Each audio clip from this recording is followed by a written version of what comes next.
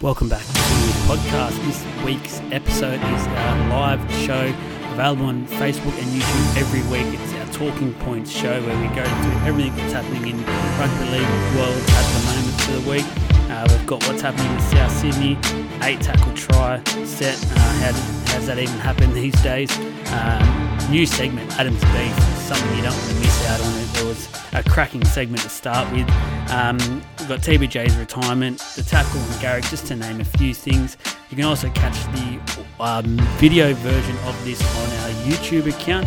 Our Spotify and our Apple is where you'll get our podcasts each and every week. We've got special player interviews, things like that. You can also catch any of our weekly posts on our Facebook, Instagram, Threads, and TikTok account. Thank you. I hope you enjoy the episode. Welcome back to the live show. Apologies early on about the couple minutes delay. Thought I'd be right up there and into the new way of things and making it all professional and get a new mic, and can't seem to get it working. So hopefully the sound is good for this show. Please let us know if it does drop out or anything like that, and I'll fix it up as we go. But got the boys fired up, and Jez is the only one out of all of us that actually has everything set up properly. So you'll hear him like an absolute movie star this week, like he did last week, and thought I'd be able to join him, but I haven't been able to. So boys, straight off the bat, I just want to go to the performance of the week first before we talk about. Let's switch it around.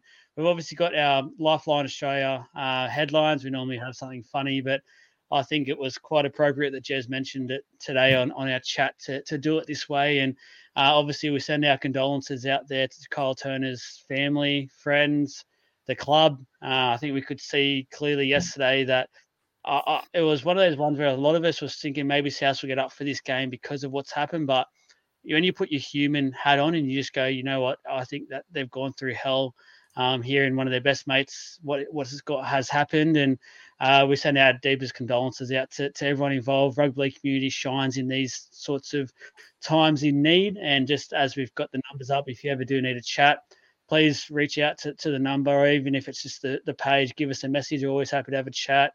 Whether it's about footy, whether it's about life, whatever, just send us a message on Instagram, Facebook, YouTube, however it is, and we'll get to it.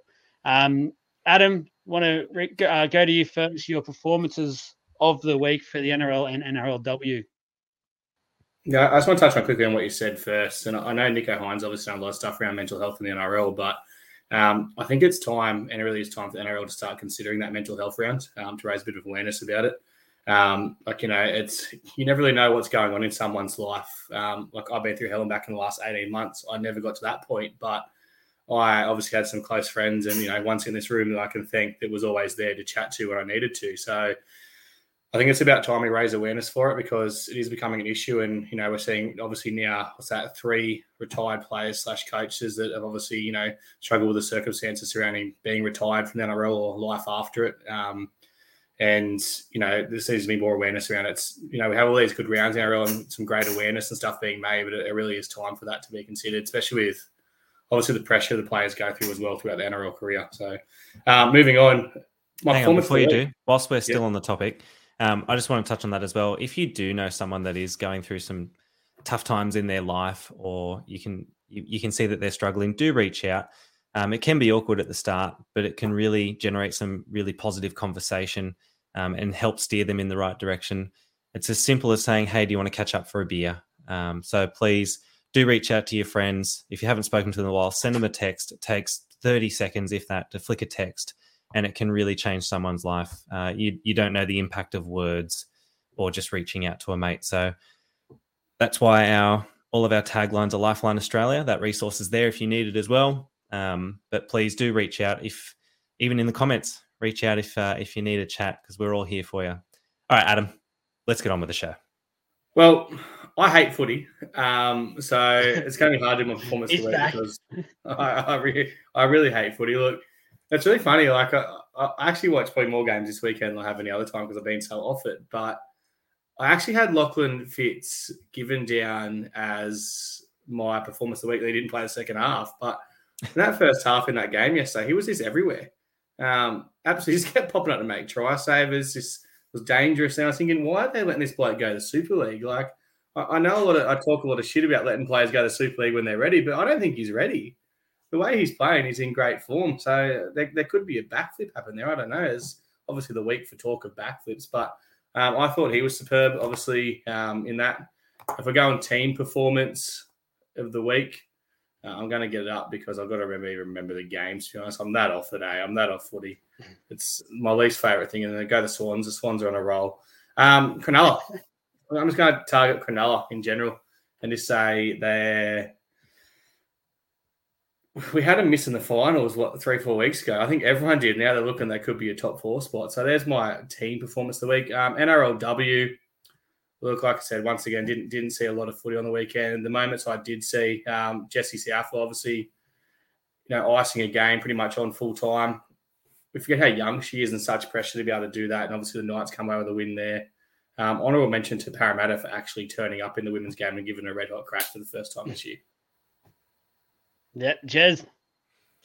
I had a couple written down just because there were so many hat tricks across the round for the men's. So we had Warbrick for the Storm. He had a hat trick. Greg Marju is my player of the round. He had 3 tries, 241 run meters, 11 tackle breaks. So he's just really jumped up that try scoring list. We all thought it was going to be Dominic Young that was going to break the Knights record, but it seems like he's catching him very quickly. Dallin Wateni-Zelezniak, I think I didn't butcher that too badly. 3 tries, 173 run meters. He was instrumental in their win. A bit of controversy in that game, which we'll touch on later. And then Jacob Saab got a hat trick as well. So 3 tries, 145 run meters. But Greg Marju was my player of the round. Watching that live was pretty great. And again, it's going to be the Knights women's team. The comeback against a very, very strong and solid Broncos team, they were just running through the middle of us. And I thought that we were going to be dished up a loss there, but they came back and Jessie Ice in a Vein Southwell sealed it on the buzzer. It was fantastic to watch in front of, I think it was 17,000 they put up by the end there. So excellent turnout for the women's game and a really nice day in Newcastle for us supporters. Can we just make a little statement here that we never mention the name Greg Marju on this show again, please? Because okay. I'll write it down. I'll write it down my notes. He changed his name. He couldn't wait to get away from our club that bad. Like I think Michael's just put up. Yeah, we'll swap. You can have Sivo and we'll have Marju. I suggested that in the Parramatta group about a year ago, and everyone told me it was rubbish. So have a look at him now. Anyway, sorry, Joel. Nah, you're right. I will go on the individual theme. Sorry, Joel. There's one more. I'm about to bring up goal kicking. Honourable mention to Jared Croker. 6 from 6. 100%. Well done. There we go. Sorry, that's all. That's my goal kicking thing. The goal kicker might be brought up again shortly when I do my performances of the week. NRLW, I will go Jessie Southwell. As already mentioned, I thought just to nail that conversion right at full time. I've seen a lot of players in the past miss those sorts of kicks, and I thought to step up in a massive moment. The crowd was building there. We knew it was a massive day for rugby league in Newcastle. It was packed, sold out. And to see her do that was phenomenal. It was the young bull up against the old stallion, basically, who's done it before many times. And it was just great to see Jessie get one up there, and she's going to be a freak for years to come. And I feel like dominate this NRLW competition. For the NRL side of things, I'm going Kalen Ponga's first half. I thought it was one of the best first half performances I've seen. This year, and by his standards, I think Ponga is at the pinnacle of his career at the moment in terms of form. It's the best we've seen him play consistently. It's crazy. I was listening on the way home from going to an ultrasound type thing this afternoon with the missus, and I was listening to some NRL stuff, and they mentioned Ponga, and she goes, it must be something to do with the Origin and not playing Origin, and she's probably right. I should probably get her on the show instead of myself, but it's just great to see from what it was almost the start of the year where he retired, and then to see where he's come to now, and he's dominating every week. You think, all right, sides will work him out. There's no doubt they're studying only Ponga a lot of the time, and they just can't do it. And I know he didn't get his conversions, which Jez will probably hate him for at the moment, and they'll be bugging him, they'll be tearing at him. But apart from his goal kicking, everything else he made up for.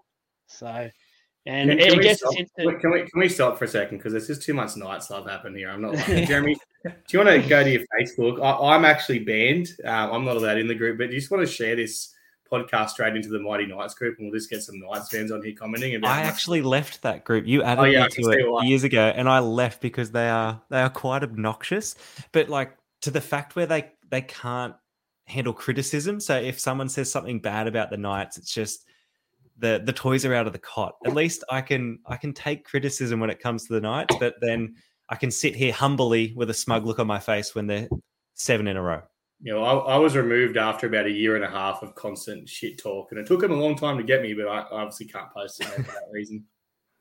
Yeah, it was about 7 weeks ago. We were sitting there smugly going, "Oh, it looks like we'll be playing finals footy. The Knights will be getting playing back to Bali, and now the roles have reversed. So enjoy it while you can, Jez. You deserve it. Knights playing great.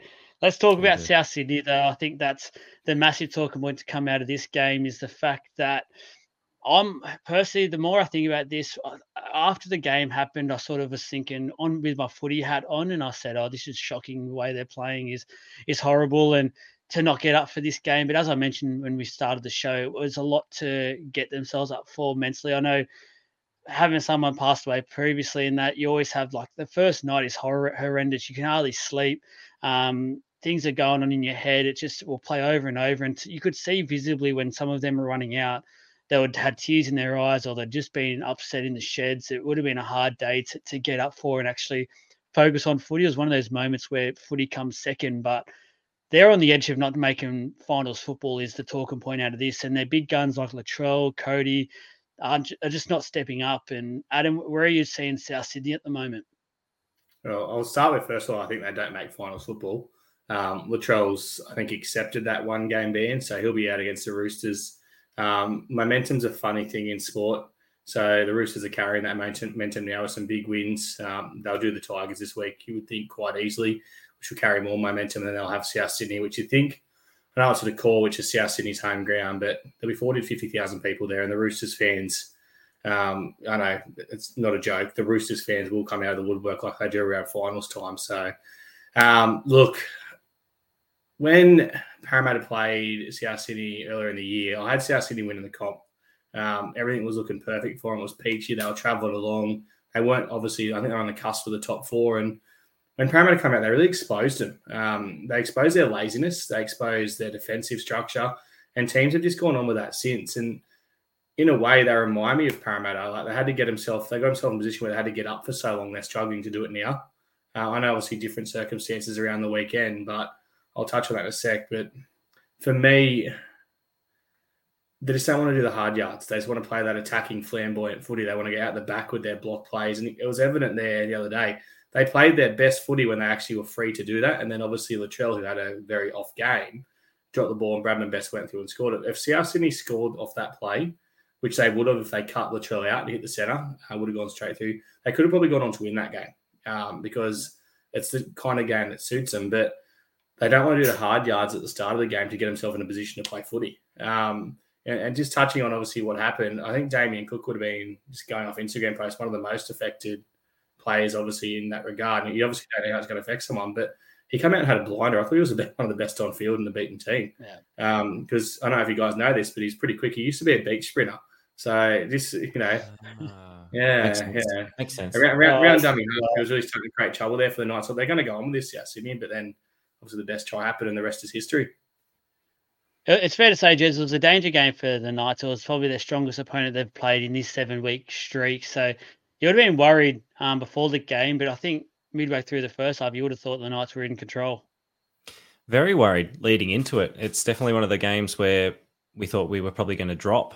South Sydney always seemed to step up for these sorts of games, but as Adam touched on, they weren't willing to do the hard yards. I know there was the trauma of losing a close friend, but then again, you'd like to think that they could use that as a bit of motivation as well. I'm not saying that it's going to take any of the pain away because it's a horrific thing to go through. However, they were not there. Just body, mind, spirit. The Knights made them look like an under-12s team. There was a patch of 10 minutes where the Rabbits looked really dangerous, and that was where, as Adam said, if that pass worked, they would have scored. The game probably would have evened out quite quickly. and it would have been a bit of a fairy tale finish or a nail biting finish.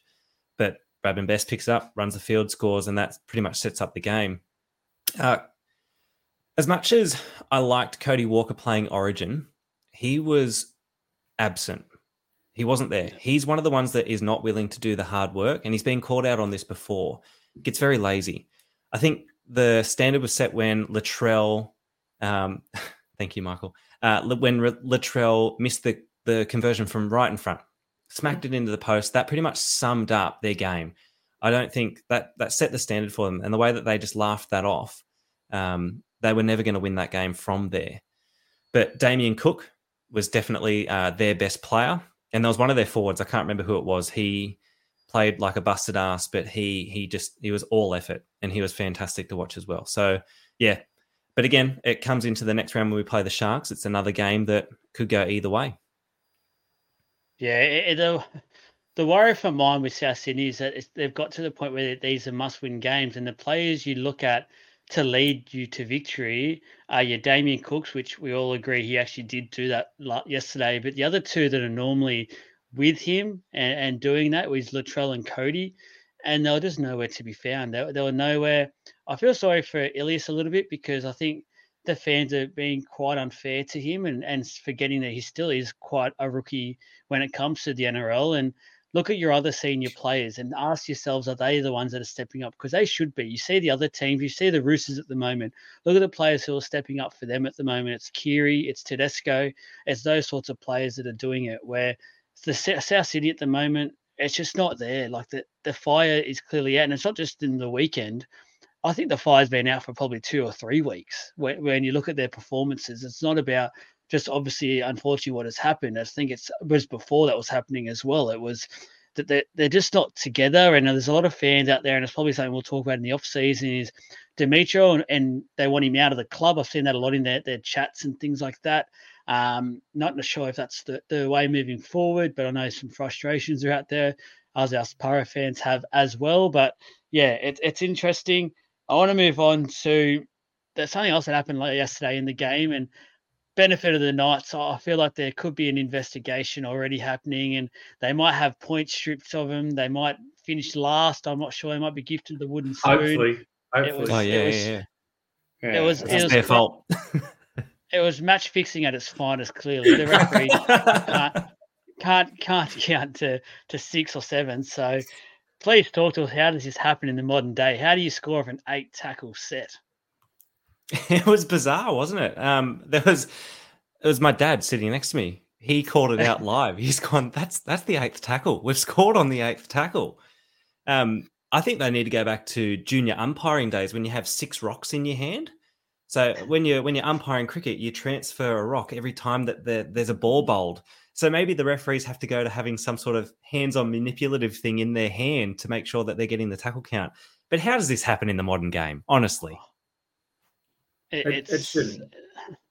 Like we said, we had one referee, 2 touch judge in the bunker, and it brings me back to the point I've ranted about for weeks now. I've been saying it for a long time, and I was listening to the radio on Saturday, driving all the way to Nelson Bay for soccer, and they had Mitchell Moses. We won, by the way. Yeah, we did win. We did win. Yeah, Jeremy causing trouble as well. No comment, allegations.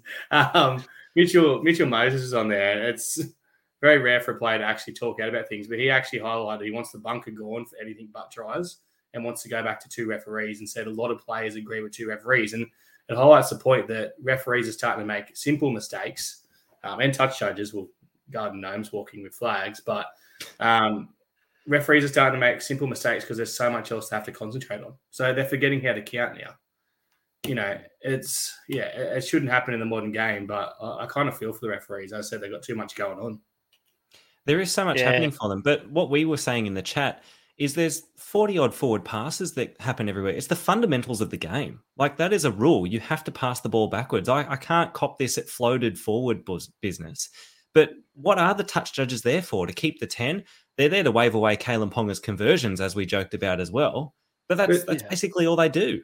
In the They can't be local there to league. keep away. They can't be there to keep away the 10, because how many times do we see it that players are clearly offside and nothing gets said? So They're it's a scared to pet make hate of calls though. mine. Like Yeah. this is what it's come to. They're scared to make calls because of the bunker overruling things. Like if they make the call on Ultron, like there's obviously all the different cameras and stuff, which they need to back off a bit with this whole bunker thing. In the local league, one touch judge watches the 10, one touch judge watches the play the ball. From infringement to the play the ball. Obviously, the referee is doing everything else and trying to keep an eye on both at the same time. That's what it needs to go to, obviously, at NRL level. I think that's what it's meant to be. But like I said, they're just scared to come in. Like, obviously got the comms gear now. They make a very rare call on forward pass. But Mr. Touch Judge is running in from the sideline. I saw that happen at a local D grade game one week, and the touch judge come in about 3 times to the heckling of the crowd, but he didn't give a shit.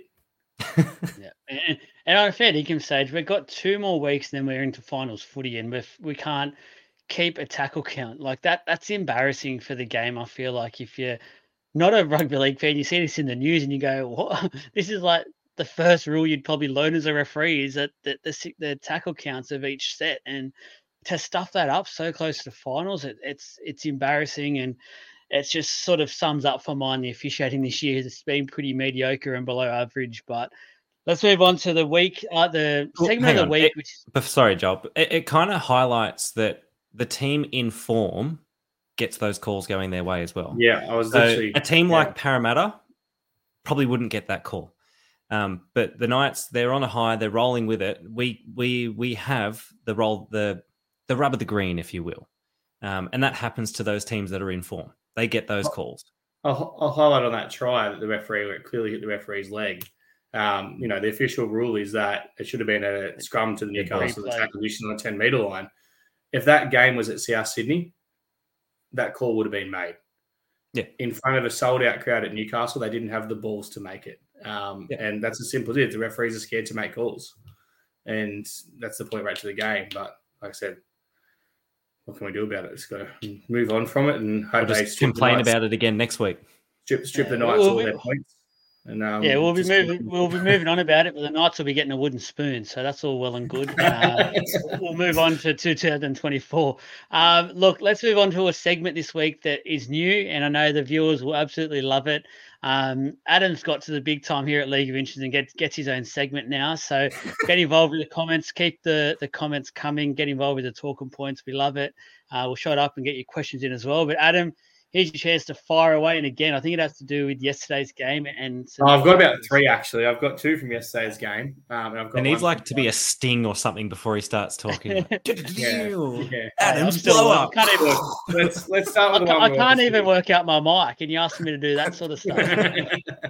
Let's start with one that I'm not a big fan of. Look, I haven't got a problem if a player does something grubby or an ex-player returning, or, obviously something's happened, but booing of players, individual players, I've got no problem with booing of teams. I'm not one of those anti-booers. And as Jeremy highlighted, he was there. It wasn't the whole crowd, but look, it come through pretty clear on TV that every time Latrell Mitchell touched the ball, there was booing. I tried to stand up for him for 79 minutes. He was clean. For 79 minutes, he did nothing wrong.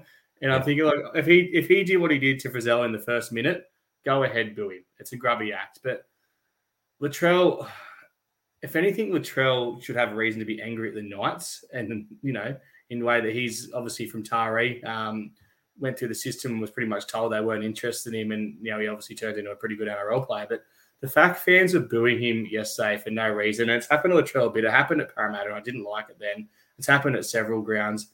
It just needs to stop. It's getting into dangerous territory.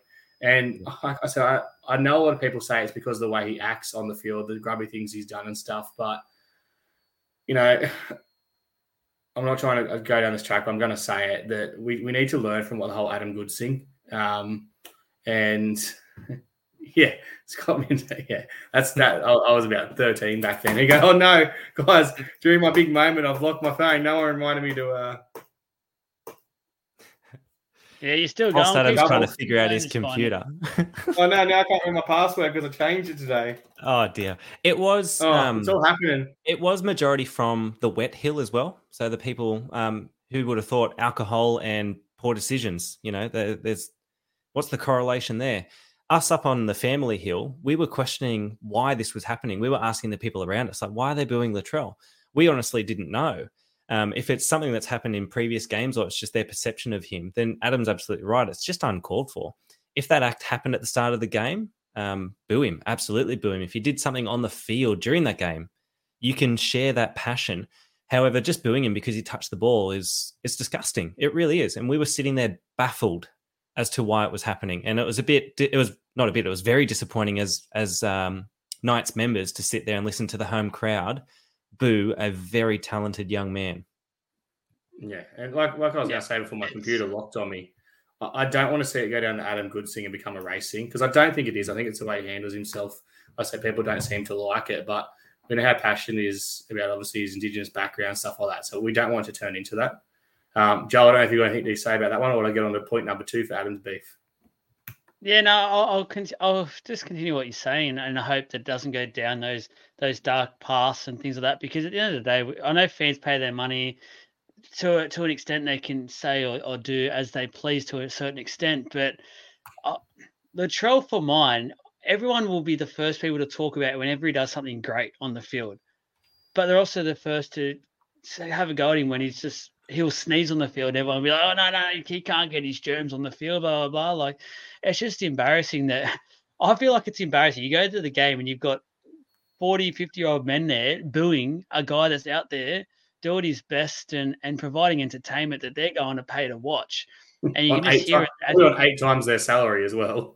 Yeah, 8 times their salary. And what's the word? Like, before the Tyson thing happened, please tell me the worst thing he's done this year, because he's been pretty clean in my eyes. He hasn't really done much at all apart from he was injured for a while. He was getting himself back there. I know all those people that were booing yesterday were probably the ones that were crying about him not being there for Origin Game 1 and saying that he would have been the one to get New South Wales to the series victory. So I just think pull your heads in a little bit, especially when we've got all our headlines as it is, and it can really, we've seen the effects it can have on those sorts of players. Like, he had done nothing, and you can just hear the boos so loudly. So, Point anyway, 2. let's go. Tyson Gamble. Look, I've had enough of Tyson Gamble running his mouth and getting involved. Because he's on your team, that's why. No, I just think the stupidest thing the NRL did was get rid of fighting in the game. Because it's not just Tyson. Like, look at Luai as well. Like, these 5'8" and these halfbacks wouldn't be as smug and in the face of these front rowers and these second rowers if they were allowed to cop a punch. All right? So that's my warning to Tyson Gamble. Tyson, I don't think if you could cop a punch, you'd be running him out there. And it's going to happen. Someone's going to lose that in one day, and they're going to absolutely land one on him. That's all I've got to say about Tyson. And my final one... Just quickly, just before we get to the final, I just want to bring up something that your brother has mentioned here on the Latrell thing before we move on from it, which I think is a perfect point in case. Latrell, has he ever spoken poorly, though?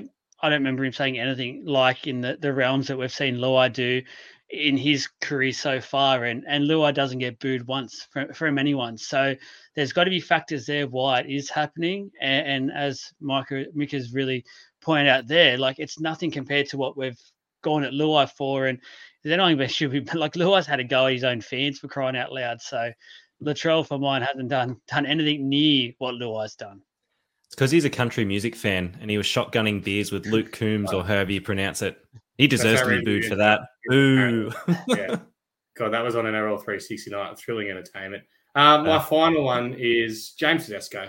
Look, I've had enough. You knew it was coming. You know it's my pet hate. Look, the Roosters caused the crackdown of the high shot back in 2021, just before Magic Round. And the reason they did that was because Tedesco fell into a tackle from Murata Niokora. All right. It's continued on. Tedesco, 3 seasons on, is still falling into tackles. Friday night was an absolute joke. It's about the 3rd time this year that Tedesco has missed a game because of the 10-game thing, because he was actually on his knees. He was on his knees. Like, how's someone meant to avoid hitting someone when they're on their knees and they're already committed to a tackle? Like, how long is this going to go on for? Like, I get it. You don't want to see players get hurt. You don't want to see players... About as long as your segment. Yeah, 100%. But do you just get what I'm saying? Has anyone else had enough of Tedesco? Honestly, he's one of the highest paid players in the game. He's meant to be one of the best fullbacks in the game. He can't even pass a ball and stand up at the same time. Teddy, it's time to retire or go to the Super League. I think that's why as well Sibo didn't actually get Simbi or anything for that tackle. So, yeah. It wasn't much in it. But it's been happening for a very long time. I don't see it changing. It's the way that he's going to continue to play his rugby league. It's the way he's going to continue to win penalties for the Roosters. So, yeah. I agree. Harold? Harold's loving life. I don't know if Harold can say anything. Things that make you go, So we'll try and move on. Harold, I don't know if you've sat on your keyboard or something, but thanks for your comments. Thanks for getting the feed going. I appreciate it. Adam, thank you for your segment. It was supposed to be one segment. You somehow managed to turn it into three, which only Adam can do. I had to keep going. I hate footy. I love the way. Yeah, you hate footy, but look at him go.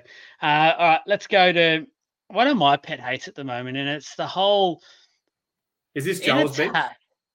No, it's kind of in a way, but I normally say that's to the Para podcast, which I'm not allowed to mention here because people get upset by me. But we'll move on. Harold, love you, mate. But let's get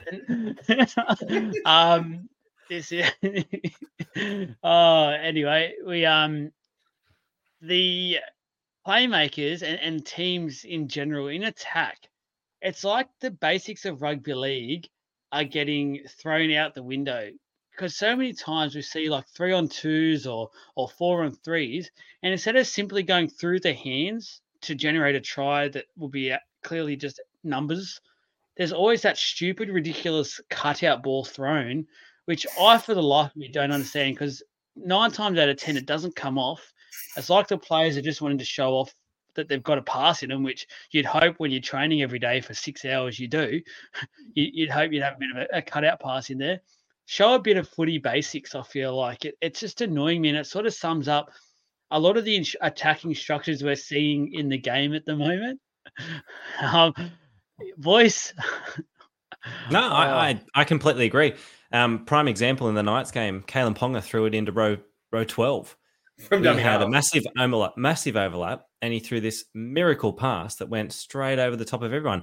Latrell has a beautiful left pass, like it's gun barrel, but threw it into the crowd again. So you're right, it's this cutout pass where you could just go through the hands and easily get the overlap that's already there, but it's not flashy enough. It's not, that's what I think they're looking for, is that really flashy. They're looking for the highlights reel. I'd try and throw that pass if I got the idea. Like if I could see it happening, I'd probably throw that pass too. It's not that. It's due to the defensive structure of nearly every team in the comp. Nearly every team in the comp backs the up and outside defense, so obviously leaving that outside number. So the whole point of the cutout pass, if it's crisp enough, is to obviously hit that outside winger without giving the chance for the opposition winger to be able to slide. So they should still be on the centre. That's why every team backs it. Every team tries to do it. But that's why the linesman's there. Good point, Nicholas.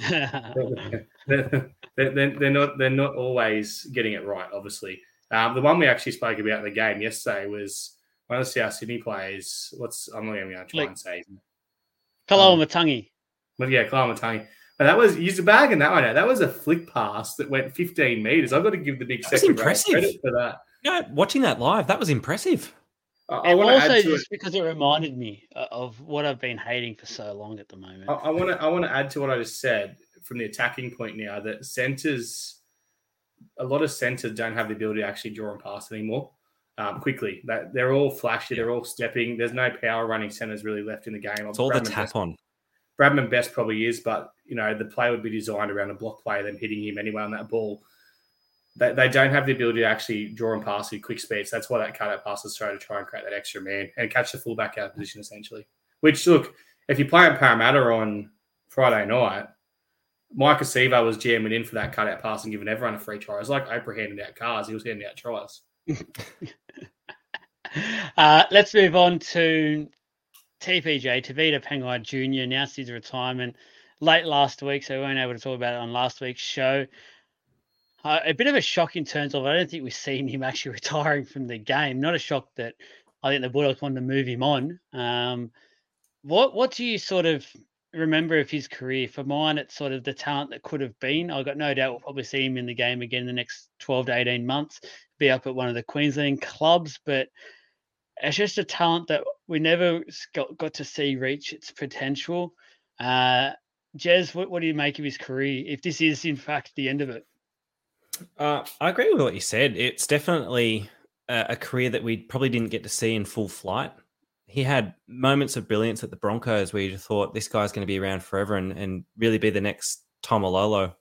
But yeah, I don't know. Injuries, bit overweight. He has not fired the way that he should have, or the way that his talent, the talent that he has. He should have definitely done a lot more. Should have played a lot more Origin as well, but just couldn't put 2 games together. I liked that Wayne Bennett's offered him a lifeline, though. If he does want to come back to rugby league, then he said, I'll have him at the Dolphins. So Wayne's already looking into the future. He's a good coach, that bloke. Adam? Yeah, Michael just mentioned as well, his time at Penrith was probably his best footy. He was fit. He was playing in the second row. Wasn't too big. I think he's another one that's just suffered with the way the game's gone. Obviously, the drop of the interchange as well, and the size of him, and like Graham said, a bit of laziness as well, where you can't really afford to be lazy with those, I guess, faster, more mobile forwards and lock forwards in the game. Look, wish him all the best. I think mentally, Origin might have been a bit of a blow for him as well. Obviously, being in that Origin team, not getting the minutes, and then getting dropped out. I think what was said on the radio is he's just lost a bit of his passion. They're having a bit of a true section at the Bulldogs, and he pretty much, no one expected, he's come out and said, I'm just going to retire at the end of the year. And an hour later, the phone call was made, and Gus got the phone call and pretty much said, yeah, that we're moving him on. He doesn't want any money, he just wants to go. So it's crazy how it all happened. I wish him all the best in boxing, and if you're going to do one thing to Vita to make me really like you, please knock out Nelson. And on a footy side of things, I think the Bulldogs deep down will be quite happy about this. The fact that he's off the books now for being on the money he was on, it does free him up now to go after, I guess, that playmaker they probably need. There's not many available at the moment, but we'll see what they can come up. They've got a bit more money now to play with, and a couple more pubs probably. So we'll see what the Bulldogs can muster up. So let's talk about our last talking points to get your questions in as well. And I'm sure there'll probably be a few people talking about this one. It's the Garrick tackle that we've seen. And Charles Nicoll-Klokstad obviously ran into the bounce on ball after the drop of the field goal. And yeah, it was an ugly look, but in the rules of the game, nothing actually illegal about it. What are our views on this one? Yeah, there was nothing illegal about it in the sense of the rule book, but there was a point that Sewell brought up in the press conference. And he said that, yes, it was a bouncing ball. I understand that, but we're getting pulled up for the slightest crusher, or if someone's slipping from the chest to the jaw, that's given a penalty straight away. However, a bloke falling from near 6 foot flat onto his back because his legs were taken out from him, I don't care if the ball's bouncing. It's player safety. That could have ended really poorly. He's lucky that he landed flat on his back. If he lands on his neck, anything could have happened there. Is it still a non-penalty if he lands on his neck? Is it still not a penalty if he goes off on a stretcher? It didn't look fantastic live, and the replay slow motion again didn't look good. By the rule book, totally legal. However, I don't agree with it. We'll get to Adam, but I love how you explain everything now with this microphone. You just sound so soothing. It just takes me away. It takes me to another place. Adam, sign up, off we go. You kind of don't want to disagree with him. He's just saying stuff there. Look, it was sloppy. It was accidental. It's one of those things that we can't take all the accidents out of the game, and we've been trying to for too long. It didn't look good. Was there malice? No. I think that. Chance, I can't even say his name. One of those names, once against too long. Nicoll-Klokstad. Yeah, let's just call him CNK. But you are. It's one of those ones where I think he thought he was going to get penalised straight away, put his hand up and apologised for it straight away. So you could tell straight away. Everybody stopped. Doesn't seem like a dirty player. So, look, for me, we can't be penalising everything. And that game would have been decided by that decision if they decided to penalise it. I know they can turn around and say it wasn't. I just want to highlight one more thing, that it was really good that we got another Manly coach having a blow up, though, in the press conference and using the word ridiculous a ridiculous amount of times. It brought back wonderful memories. It just wasn't the same inflection on it, though. He wasn't ridiculous. Red. He wasn't as red as he needed to be. No. But put a Parramatta jersey on, and that tackle happens. Do you have the same opinion? Well, we wouldn't have got the penalty. That's one thing I can guarantee after Friday night. Would you be as calm about it? This is what, like, the genuine question. Put your team in that position. If Parramatta were 22 all, I'd be surprised for one. But look, it's a hard one. There's so many things. It's honestly the first time in a while that I think a lot of people sat back and were sort of like, I feel like I want this to be a penalty and I should be blowing up about it. But at the same time, I don't really know what I'm blowing up about here, sort of thing. It was, I don't know. I thought the explained it well. Yeah, it did. Yeah, within the rules, it was explained very well. By the rule book, there was nothing wrong with it. And, obviously the rule book's what we've got to go off. In saying that, we can think of, another decision in the Knights game, as we mentioned earlier, that wasn't called by the rule book. So it highlights once again that all fans want is consistency. If that same thing happens on the weekend, trying to hold in a sneeze, if that same thing happens this weekend, if there's footy games on this weekend, I'm not actually sure, then the fans want that same decision to be made. They don't want to turn around now and go, because there's controversy, let's give it a penalty, because that's going to piss Manly fans off more. Yeah. So you've stuck with it. It's got to be right. If you're going to change it and you're going to decide that it is dangerous, change it in the off-season, then rule it on it next year. Yeah, and I think, and I'll bring up this last one I'll save for, because it sort of gets us into a little bit of an extra talk point we can do while people get their questions in and things like that. It's this one by G-Man is the whole, it's not illegal, but the rules, it's not in the rules. It's that problem, fix the rule. And it's sort of a little bit where you just alluded to, Adam, and I listened to it on Saturday as well, and Moses was talking about it as well, is that we're at a point now, and it made me think about it, we slow the game down so much. And we always talked about the last couple of years, we hear the NRL talk about they're wanting to speed the game up. It's literally the opposite at the moment. I feel like the game is the slowest it's been in a number of years. It gets to the point where I was watching the game yesterday on Channel 9, the Channel 9 game, and they literally made a point about saying we had 3 minutes of free-flowing football of no stoppages. Like, if we're going to go on about 3 minutes of open footy, I think the game's in a massive amount of trouble, because that should just be a given. We should be at least 3 minutes. It should be up towards the 10-minute where we start to talk about going, we've had 10 minutes of the game being in play. And that's when your playmakers come into it. They're kicking for touch. They're trying to slow the game down on purpose. Not we get captain's challenges for players that we know they've done the wrong call, the referee, or the right call, but the players just want to stop play. Like we've seen now with injuries with cramps and stuff, the referee's gone back to slowing. They'll stop in the game, getting the ball, putting it to the next player. That takes a couple of seconds. This is the game at the moment is the slowest I've seen it in quite some time. And I don't want more rules, as you said before, Adam, to slow it down even more. Like, we need to speed the game up. We need to keep the Damien Cooks in league beach available. And, beach sprinters. Someone who's actually a strike weapon in this game. Like, the number 14-year-old should be a strike weapon in the game. I think everyone in the game at the moment, if they really put their head down, could play 80 minutes. That's how slow I feel like it is at the moment. You go back to the point of, obviously during COVID stuff, they brought in the 6 again, went back to the 1 referee. And the whole point of that was Peter Vanney saying, we want obviously the ball in, more time with the ball in the game and stuff like that, and speeding up the game, and obviously drop the interchange rule and things like that as well. It was the whole point around the game, but here we are stopping it all the time. And, this shit where they're going back with the bunker and calling things that happened, 1 or 2 sets ago now, just to put them on report. Like, why does that need to happen? If you're not going to go back and penalise it, it can happen after. Everybody watches every game anyway. It's like it's a cockfest for the referee in the bunker to turn around and say, all right, we didn't make that mistake. We didn't miss this. Well, you did miss it because you didn't call it live. And look, I know the referees in the bunker, they obviously get reviewed for everything they do for the game. Graham Annesley comes out and apologises for all their mistakes every week anyway, but they get reviewed of what they've done. Keeps him in the job. It keeps him in the job, 100% it does. But it's like I said, there's just too much happening, and there's too much inconsistency in the game. Like I'm gonna throw another talking point out there quickly, and we'll come back to this one. I know Jeremy, but the James Fisher-Harris hip drop.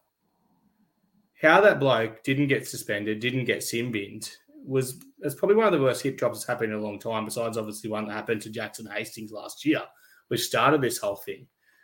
There was 3 people in the tackle, and he lost his feet and ended up on the back of the player, causing an injury.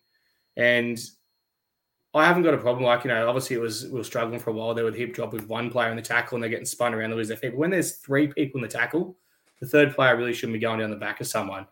And he's now, he's escaped suspension for it, was given a fine. Well, I don't even think it was a fine. Maybe it was just no charge. And here we have another player coming in the finals that should be suspended and seems to be getting away with it. It's just consistency. That's all I want. Fans want consistency. That's all everyone wants. And Parramatta to be better. Which additional talking point do you want to mention, Jez? Here we go. We've got a few out there. It'll just be goal kicking. It'd just be goal kicking. I don't really have any extra. I want to touch back on the Ruben Garrick thing just real quick. So I think the issue is, yes, it's within the rule book, but because he was put into a dangerous position by another player. So if the other player wasn't there, he wouldn't have flipped. He wouldn't have landed on his back, potentially his neck. So yes, it's within the rule book. Yes, it can happen in every tackle. We mustn't forget we play a contact sport here. Things do happen. But I think it was just it was so fantastic as well. It was a spectacle the way it happened. And my only argument is that he was put into a dangerous position by another player. His legs were taken out. He was flipped. So I think that's where player safety comes into it. That's all I had to say on that. That's all I have to say about that. Where's the dangerous position in it, though? Let's start. His legs were taken out from beneath him. But the ball had bounced. And then he lands on his back, and which happens in most tackles these days. So whatever happens during it happened. Like, people could do double, quadruple backflip if they want. You can look at it from 3 angles there. He didn't go past horizontal, but you see tackles where they're lifted off the ground. They don't go above the horizontal, and they're penalised for lifting tackles. So you can classify. I do have a gripe. Are you ready? Here's Jeremy's blow up. Tackles getting called high, even though first contact's on the chest and then they bounce up onto the chin. Yeah, because I'm getting too much heat in the comments, so I'm running away from it. And it's your brother too. Go away, Michael. That's my gripe. Contact first is on the chest, and because it bounces up, hitting him on the chin, it's called a high tackle.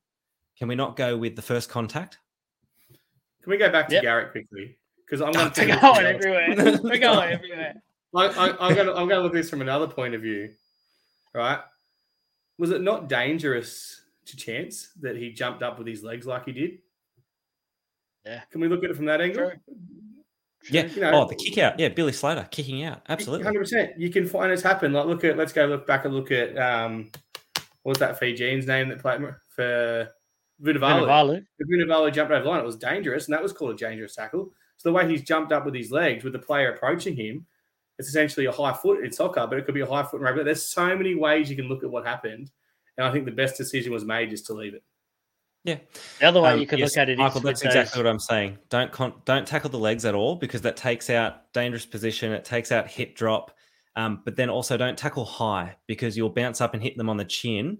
But then, as the other comment from Troy, just be careful of the bumpers, because they're running with their elbows pointed at your face. We're fixing the game right here and now. Come on, guys. There's a simple solution this week. We might as well try it in the Parramatta Penrith game. I reckon it's a really good idea.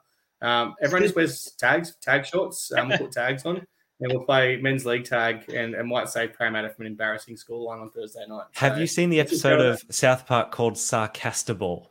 That's where we're heading. You might also get a trip to London out of it, so you never know. Good trip to, what was it, London? Ireland, sorry, one of them. Look, I'm actually in the process. I'm actually in the process of the hunter here of actually next year. We're trying to get a men's league tag comp going on a Friday night. We've got about 5 or 6 teams committed so far. I've got to get 8 teams and take it to the league. And I think it'd be great. You'll be able to play footy without getting absolutely smashed and feeling sore for the next 3 or 4 days. So it could take off. We could be onto something. Look, I'm going to get us away from this for hopefully the rest of the episode. I want to quickly ask you boys 2 questions. One is the top 4 finish, and out of these 2 teams, who makes it? We've got the Storm, 34 points, Sharks, 32 points. Now, the points differential, Storm is plus 137, Sharks are 130. Out of those 2, only one can obviously make the top 4. Who is it? I've got the Storm. And it's only because I'm going to back the Knights next week against the Sharks at home on Old Boys Day. So that is my reasoning. And the Storm are just playing good footy at the moment. It seems like they're clicking into gear, and it could be quite dangerous coming into finals time, as Adam pointed to last week. I was about to say, Well, I don't know. my decision job is pretty obvious, guys. So I think the Storm can win the comp. Look, I think just looking at who they play, obviously Melbourne play the Gold Coast this week. The Sharks play Newcastle. I don't think it really matters if the Sharks beat Newcastle or not. I think Melbourne obviously do the Gold Coast. And then Melbourne play Brisbane the week after. I think Penrith will destroy Parramatta that bad this week. They'll jump that far forward and against ahead of Brisbane that it won't matter the week after. So Brisbane will rest players and Melbourne will be able to beat Brisbane up in Brisbane. So I have Melbourne coming fourth. Just on the whole Storm thing, I want to quickly talk about is why are you boys so big on the Storm and favour them so much? Because what I've seen on the weekend is something I've seen for the Storm a lot this year is that they've been very hot and cold, and their cold performances are really bad, where normally we used to associate the Storm with being so between that 8 and 7 mark no matter what, even on a bad day, where I think this year's the first year we've seen them on a bad game. They're down there at like that 4 mark. They're not playing good footy at all. And I think on the weekend, anyone other than probably the Dragons beat them. That's what, sort of how badly they were playing. So I think they'll make the top 4. I think they'll be the team that does it just because they've got that game advantage. But I don't think they're going to be a worry at all in this competition. It's a good point, but sorry, Adam. It just comes down to the system that they've got in place. So You look at the history books, you look at the past seasons, you look at the players that have gone through that club. They all have that buy-in. So if the players have that belief, the fans have that belief, NRL fans or true watchers of NRL will also have that belief that the Storm will turn it on when it comes the right time. Yeah, it comes to the coach and the system like Jeremy said they got in place. He gets them up footy, he gets them motivated. And as Michael said too, they peak every time at that time of year. So I've got them finishing fourth and playing, obviously, Penrith week 1. Whether they beat Penrith or not, which I think they can do, because let's be honest, Penrith are due for a bit of bad luck in some finals games. They've kind of had a pretty good rub of the green in the last couple of years when it comes to decisions and 50-50s and things going their way. Obviously, players staying on the field and stuff. Even if they get beat by that, they go play in Melbourne the week after, which you think they'd win. And then they're probably going to be a chance at Brisbane in Brisbane, which is pretty much going to be a Melbourne home game as well with the amount of fans they've got up there. So, and obviously, Melbourne's record at Suncorp is ridiculously good. I've obviously put a little bit of thought into it because I spent a lot of time on the ladder predictor trying to work out how Parramatta could make the 8, and I end up with Melbourne coming fourth every time. That's why we get the best here, guys. League of Inches experts, Jez and Adam, they go do the research, stay on the ladder prediction for hours. Love it. Good work, boys. Just on that, just on that ladder predictor. Melbourne win the comp. On that ladder predictor, if Parramatta win by 50 this week and Canberra get beat by 50, and then Parramatta, someone else gets beat by 50 the week after, Parramatta can still make it. All right, guys. So don't give up. There's still hope. So, Michael, get your jersey back out of the cupboard and get off Facebook. Honestly, you know how to put me in a mood, don't you? Far out. And not a good mood either, that is, by the way.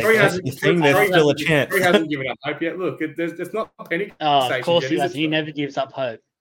It'll be the off season. It'll be still going. There's a chance we'll make this. They'll bring us back somehow. It'll be the grand final. There'll be 2 teams left. 2 teams in the grand final left. Parramatta could still make it. We're watching the grand final. They're putting the comment, boys, get ready. We'll be asked to go and play this game. Look out. Look, 8th spot for mine is up for grabs. The top 7 are in. They're done. So congratulations, Newcastle. You're playing finals footy. South Sydney, 28 points, plus 73 points differential. Cowboys, 28 points, plus 12. And the Roosters, all of a sudden, 28 points, minus 62, which could hurt them a bit. But what do we see out of those 3 teams? There's obviously a blockbuster in 2 weeks' time, Roosters versus South Sydney Rabbitohs. who makes this 8th spot? There's 3 teams that on paper could beat anyone in that top 8, but they just haven't been able to click. I think it's the Roosters. I think the Roosters make the 8. Don't know why, but that's just who I think. That's my gut feeling, is that the Roosters make the 8. The way that they played on the weekend, I think the game against South without Latrell, without the emotion that's going to be there as well, I just see the Roosters making the 8. They don't deserve it, but I see them making it. I wish I knew this 4 weeks ago and I cashed out my Roosters to make the 8 that I put on as a little smoky bet, and I cashed out to just get my money back. I was happy with me $10, but if I kept it on, you never cashed out. I thought there was absolutely no chance, and here we are. Oh well. Look, I think the Knights actually miss the 8. They lose to Cronulla, they lose to St George. The Cowboys win both games. No, just checking. But I think it's the Roosters as well. Like I said, momentum's a funny thing. Obviously going to be a blockbuster game out there. Roosters will do the Tigers this week, and South will miss out. It'd be interesting the shape of that bottom 5th to 8th as well, because like I said, they all play each other. Like Newcastle can end up coming 5th. And if they win both their games and come 5th, you'll have a team that's won, 9 games in a row against a team in the Roosters that's won, 5 in a row or something going into it. Yeah. That'd be pretty big match up there. Yeah, and if not, we might get to go to Canberra, Adam. Yeah, I'm keen for a trip to Canberra. I can't wait to the Viking Club. You mentioned the Broncos maybe resting players. I think Penrith might do that as well last round. Oh, they definitely will. Yeah, so what you're saying is, Joel, don't go to sleep on the Cowboys. Don't go to sleep on the Cowboys yet. Yeah, if the Knights lose both games, they're in trouble. Yep. Yeah, I don't think they'll lose both. I think they're playing well enough to at least snag one of those. But anyway, not anyway. Can only hope. That is it, guys. If you have any last minute questions, quickly get them in. But I think that's a show for us. That's a wrap. A longer version than we have done the last few weeks. So there's plenty to talk about. Hang on, we've got a comment here.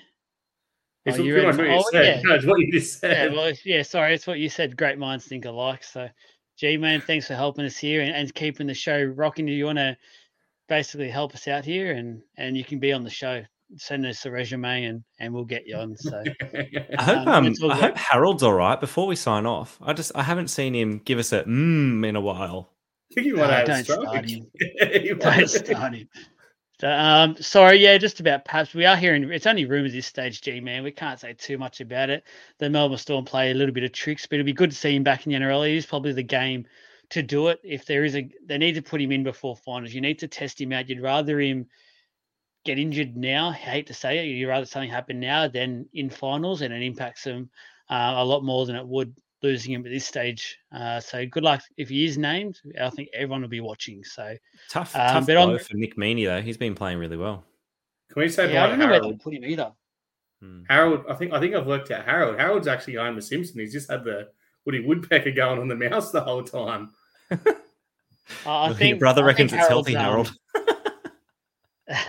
I think Harold's Troy's Alias's account on YouTube. So I think he's just getting into us a bit, still hurting. But it's all love, Troy. I know you love us deep down inside, but keep the digs coming. We love it. Guys, that's it. That's the show. We'll wrap it up. Just again, what we've spoken about at the start, just a real condolences out there to Kyle and his family and friends of Kyle's as well. I'm not sure what is happening with the funeral at this stage, if there's any details about it, but we'll try and get him out there when we do know. A bit disappointed there wasn't no minute silence at the start of that game yesterday, which we didn't really talk about, but that was an interesting decision there. Hopefully when South have their next home game, which will be the last round, I think hopefully they've got some stuff set up there to do that. And yeah, I think just on that point, Joel, everyone in the crowd was also asking why we weren't doing a minute silence. We were all prepared. I know the group around us, we were talking about it before the game. I know that Adam said, they might save that for a home game. But still, I think the NRL should have stepped in there and said, no, this is a pretty big thing to happen. There's lots of people in our game that might be suffering the same. So let's do a minute silence. And it's a minute of your life. I just think, it was a bit of a missed opportunity from everyone involved. I know that they brought out the jersey and put it on the seat, but even there was no ground announcement. So Whether that's Even that Newcastle's was a fault, bit- whether that's the NRL's fault. I only saw the jersey thing on the replay of the Fox Sports coverage. So just Well, that was the I weird think thing someone about needs that. to do better there. We saw that happen, and Sutto was bringing out the jersey, which was a great thing to watch, and they're retiring that number, obviously. And obviously this isn't Newcastle's fault or the ground announcers, but as we've seen him come just out of the tunnel, he's announcing that the players are starting to run out. So it was sort of like that beautiful moment was lost in a way. Like I would have liked it to hold the Newcastle players back another minute or two, let this unfold how it should be with great respect. We all focus in on this number 15 jersey and all have a bit of a moment to think about it. I think would have just been a great night, a great time to sort of reflect in that. And if people are worried about the moment silence and there's always idiots that ruin it, just do the applause thing then. Just do it that way, and just that way you cover out any of that awkwardness or any idiots out there that don't do the silence. So, but as G-Man just said, maybe the family didn't want. Oh, was that what you're going to say, Adam? Yeah, I think that in the full circumstances weren't quite out of what actually had happened yet. It obviously broke pretty early, and it was pretty obvious to all the way it was written. But I think obviously South Sydney and the NRL probably would have wanted to communicate with the family, and obviously they got that opportunity with South having the bye, and a bit more planning goes into it than potentially. I'm not going to say a whole minute silence because I wouldn't expect people to yell out stuff and that. But you got to remember, you had a sellout crowd in Newcastle for the first time in a long time. Sunday game, there would have been people drinking before the game at the pubs and stuff. So you don't know what could have been yelled out and stuff. And I think by leaving it for the South Sydney home game was probably the right thing to do. Obviously, the touch of respect was there for everyone to see. And, there's Instagram posts and things like that throughout the day. And like I said, there's more to it, I think, than just saying, let's have a minute silence. I dare say Newcastle would have offered. Obviously, it was declined for some reason, so it's got to respect, obviously, the South Sydney decision, and it's a family decision if it was that. Yeah, good way to end that there. And as I said, mention Lifeline Australia for anyone doing it a bit tough. Reach out. All three of us are always available for a bit of a chat, bit of a yarn as well, talk footy, get your mind off things or whatever it is. Reach out to the page, however so, but reach to the professionals, talk, boys. It's not a thing to hide about anymore. It's out in the open. You're not weak if you speak. So please, thank you for listening and enjoy your weekend. Or your week, sorry, not the weekend.